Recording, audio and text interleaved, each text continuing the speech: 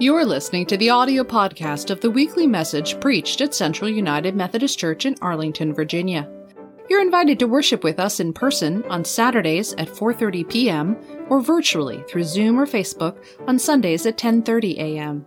Visit us at www.cumcballston.org. There you can learn more about our congregation and how we worship God, serve others, and embrace all.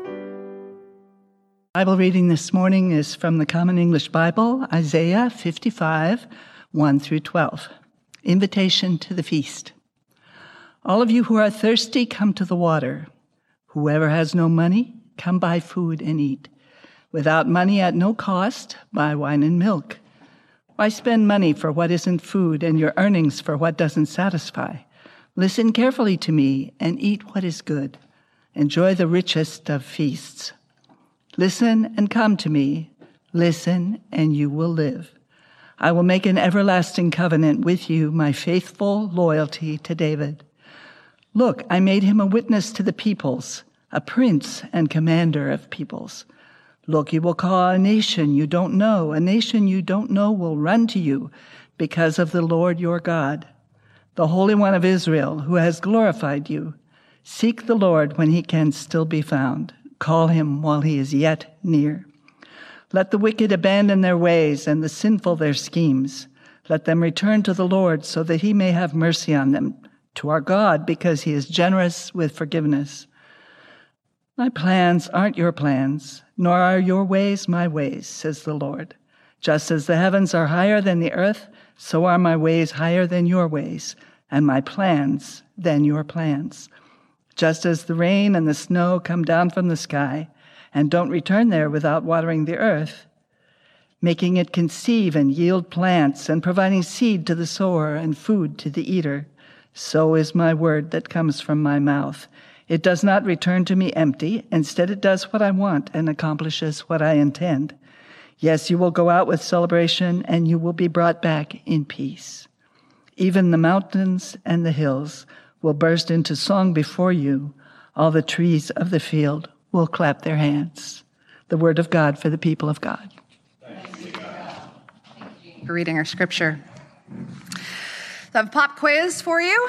Those joining by Zoom or Facebook, feel free to type your answer into the chat box. For those in person, if you know the answer, just shout it out. How many minutes are in 1 year?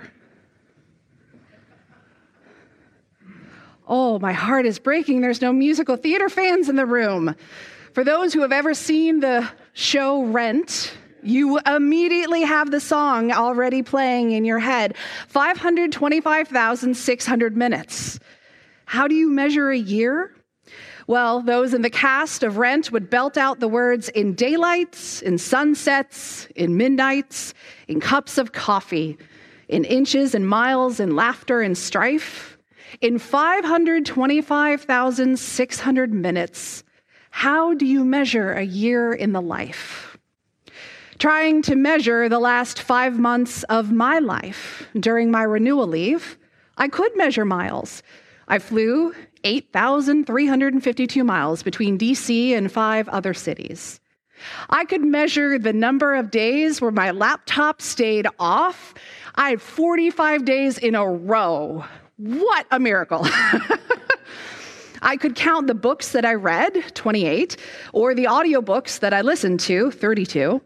But those statistics don't capture the depth of the experience that happened during my renewal leave. Instead, I have to turn to the ancient Greeks to help me convey one of my key learnings during my renewal leave. That is the distinction between the experience of kairos time and chronos time. Now, I've heard those terms before, I've talked about those terms before, but I've always said God's time and humans' time. But writer McKinley Valentine describes it this way. Where chronos is quantitative, kairos is qualitative. It measures moments, not seconds. And further, it refers to the right moment, the opportune moment, the perfect moment.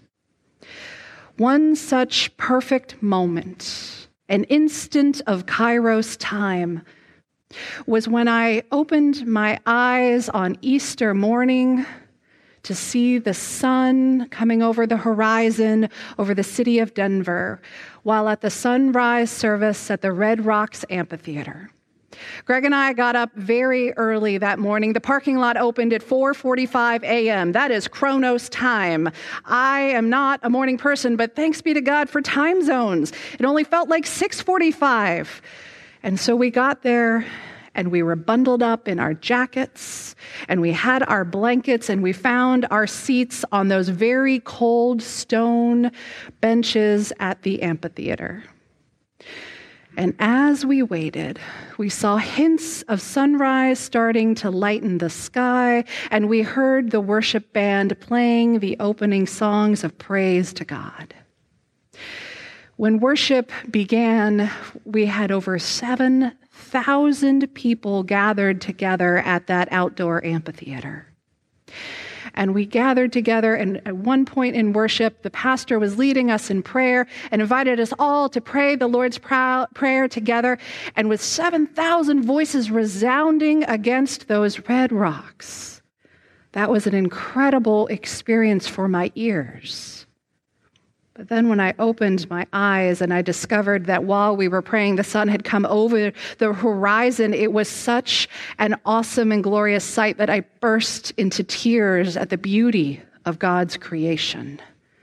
A few moments later, I took a photo of the sunrise. But this photo that I will show you cannot capture the depth and the beauty of that Kairos moment. As the songs praising God rang out at Red Rocks, it was as though the mountains themselves were singing. Our scripture this morning, in the words of the prophet Isaiah, says, "Even the mountains and the hills will burst into song before you, and all the trees of the field will clap their hands." Now, I can't say that I've heard the trees of the field clap their hands, but I have heard the mountains burst into song. These ancient words from Isaiah come at the very end of a section in that book called the Book of Comfort. Many scholars believe that these words were directed towards those who were coming home after captivity in Babylon. The opening words of chapter 55 would have resonated with people who were struggling to reestablish their lives. People who could barely afford the basic necessities of food or shelter. Their homes in Judah had been destroyed. There were major social, economic, and political struggles. And so to these people, Isaiah proclaims the word of God by saying, "All you who are thirsty, come to the water. Whoever has no money, buy food and eat. Without money and at no cost, buy wine and milk." This invitation to God's feast would have been welcome to those who were hungry. But God goes on to say through Isaiah that it is more than just food for the body. God promises, "I will make an everlasting covenant with you." This invitation to the feast is good news for those who are hungry in body, and it is good news for those who are hungry in soul. For the ones who have been displaced in Babylon, for the ones who are seeking their faithful God who is taking them home again, God is saying, "Listen and come to me. Listen and you will live." The invitation is not just for those ancient exiles, but that invitation is for us today. There are still people in our community who are hungry in body. And that is part of the reason why our church continues to feed those who are physically hungry. Even in our experience of exile, while we are outside of our church home, we have a manna ministry of gathering food to share every week with guests at the Homeless Services Center. But God's invitation to us includes our body and also feeding of our spirits.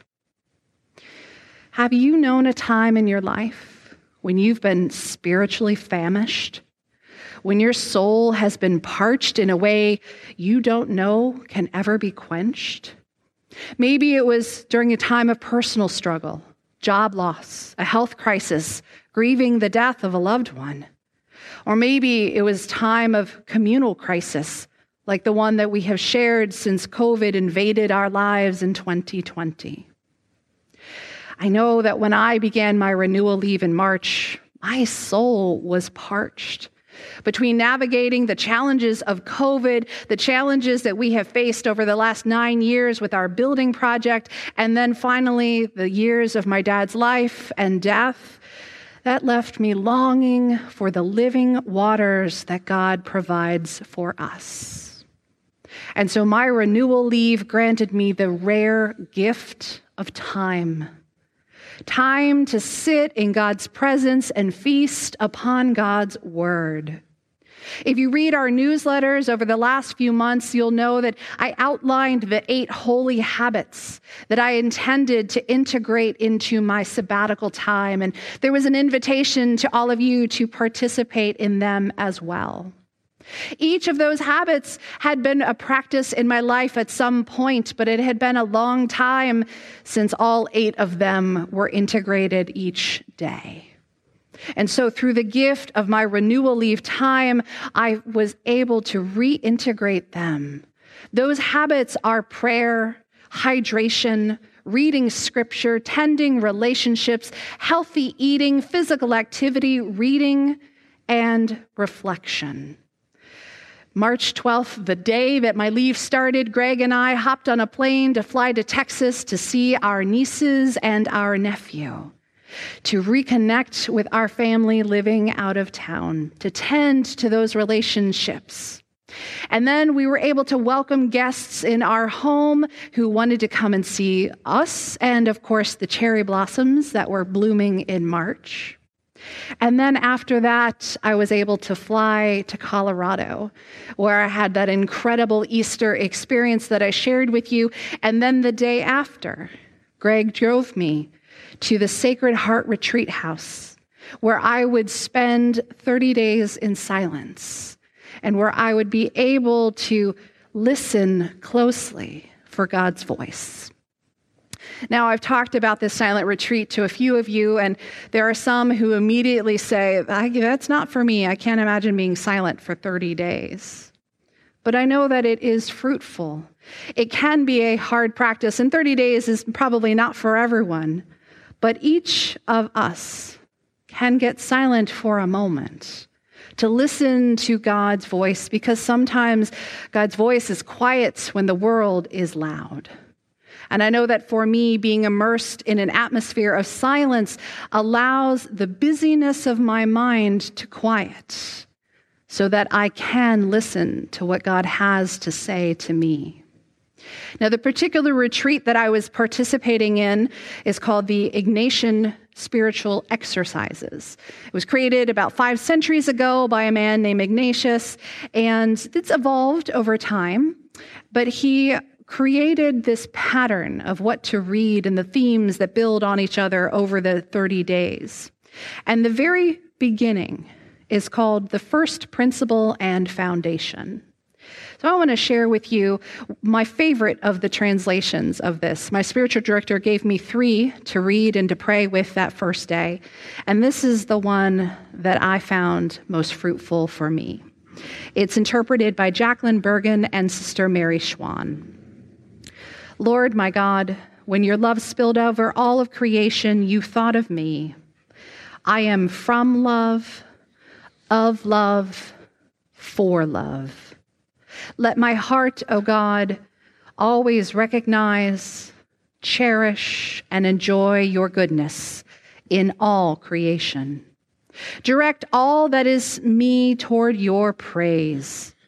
Teach me reverence for every person, all things.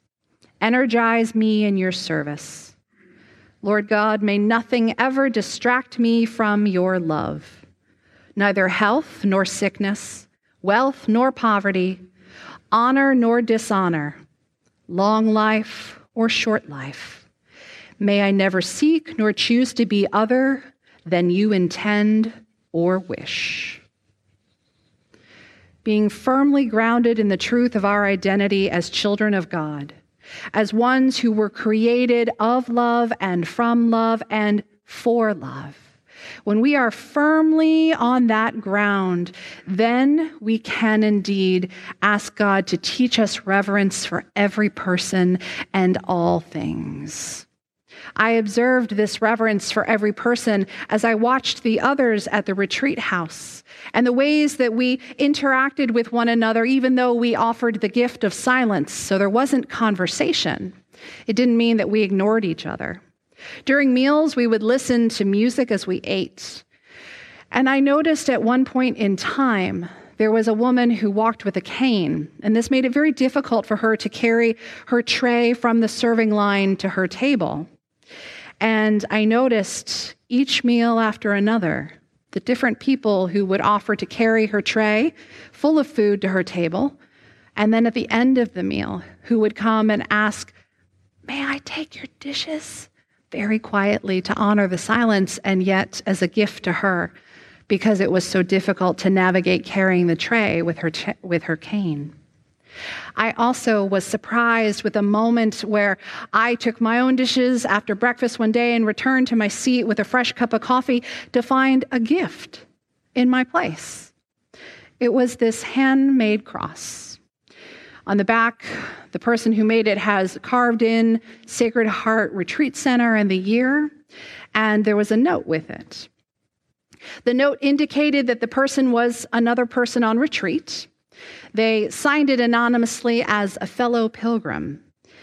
And they told me that they made this from wood that was on the 300 acres of the mountaintop site where we were on retreat. So I don't know who made this for me. I have a guess based on who I think would be the type to be carving wood. But that was a gift from God that morning. I felt not only full from my breakfast, but I felt full in my heart because God showed up in an unexpected moment. God showed up through the gifts of another person. Those unexpected moments of grace showed up during my retreat time, but then throughout my renewal leave. And they continue to show up in my daily life. The problem is that in my daily life, I'm often so busy or distracted that I miss those moments. Prior to my renewal leave, my schedule was so full and focused on Chronos time, making sure we met the proper deadlines for all the things that we're doing. And the gift of renewal leave allowed me to release those deadlines. It allowed me to stop focusing on the Chronos time and to be attentive to the Kairos time. Learning to notice and celebrate those Kairos moments when they show up is the gift I will carry with me for a long time. Now, on retreat itself, there is still some Chronos time to tend to. Meals were served at specific times. I met with my spiritual director at a specific time every day, and there was daily worship at a specific time. But those basic rhythm of our daily life, those Chronos moments, simply provided a structure for me to then release the rest of my time into God's hands and watch as the retreat unfolded in Kairos time. Throughout the rest of my renewal leave, when I returned home, I tried to maintain a similar rhythm of having a few touch points of Chronos time. Every morning at 9 a.m., I would hop on Zoom for daily prayer with a colleague in Florida. That was a practice we had before renewal time, but during renewal time, she also was taking some sabbatical time. And so we were able to not only have our daily prayer with one another, but also to have some time of spiritual reflection because neither one of us had to rush off for our first meeting of the day. I watched those Kairos moments unfold throughout renewal leave. And now that I'm back to work and my calendar is filling up with many Chronos appointments, I know that I have to be more attentive to God's Kairos moments because they will continue to show up. You don't have to go away to the mountains to experience Kairos time. It can and does happen in the midst of the city. There was a moment this past week when I was blessed to be invited to the home of someone who had just purchased a new apartment and who wanted to have a pastor come and bless that space.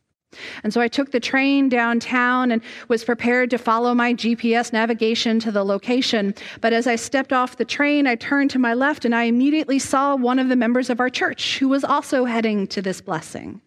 And then 2 steps later, we ran into yet another member of the church going to this blessing. All of us had been on that same metro train, getting on at different stops, riding in different cars, but we got off on the same train. And in the midst of the Metro Center stop, just for an instant, it was a moment of Kairos time where everything was unfolding in perfect harmony with God's intention.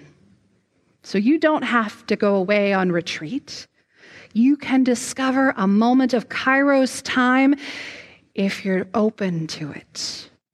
Sometimes these moments happen in worship. During a song when your spirit is pulled towards the heavens and you feel a sense of peace. In that moment of silent prayer, when you hear the sound of a baby and remember the gift of new life. In that moment of sharing the peace, when you have a hug from someone to remind you that you're not alone in this world, you're part of God's family. Or when we share in communion and you're handed a piece of bread and it reminds you that it is just a small glimpse of the feast to which we are all invited, God's heavenly banquet. These Kairos moments happen and they feed our souls, and that is just as necessary as feeding our bodies. May we all keep our hearts open to the Kairos moments in our daily life, so that Isaiah's ancient words will continue to ring true in our hearts today. Yes, you will go out with celebration, and you will be brought back in peace. Even the mountains and the hills will burst into song before you. Thanks be to God. Amen.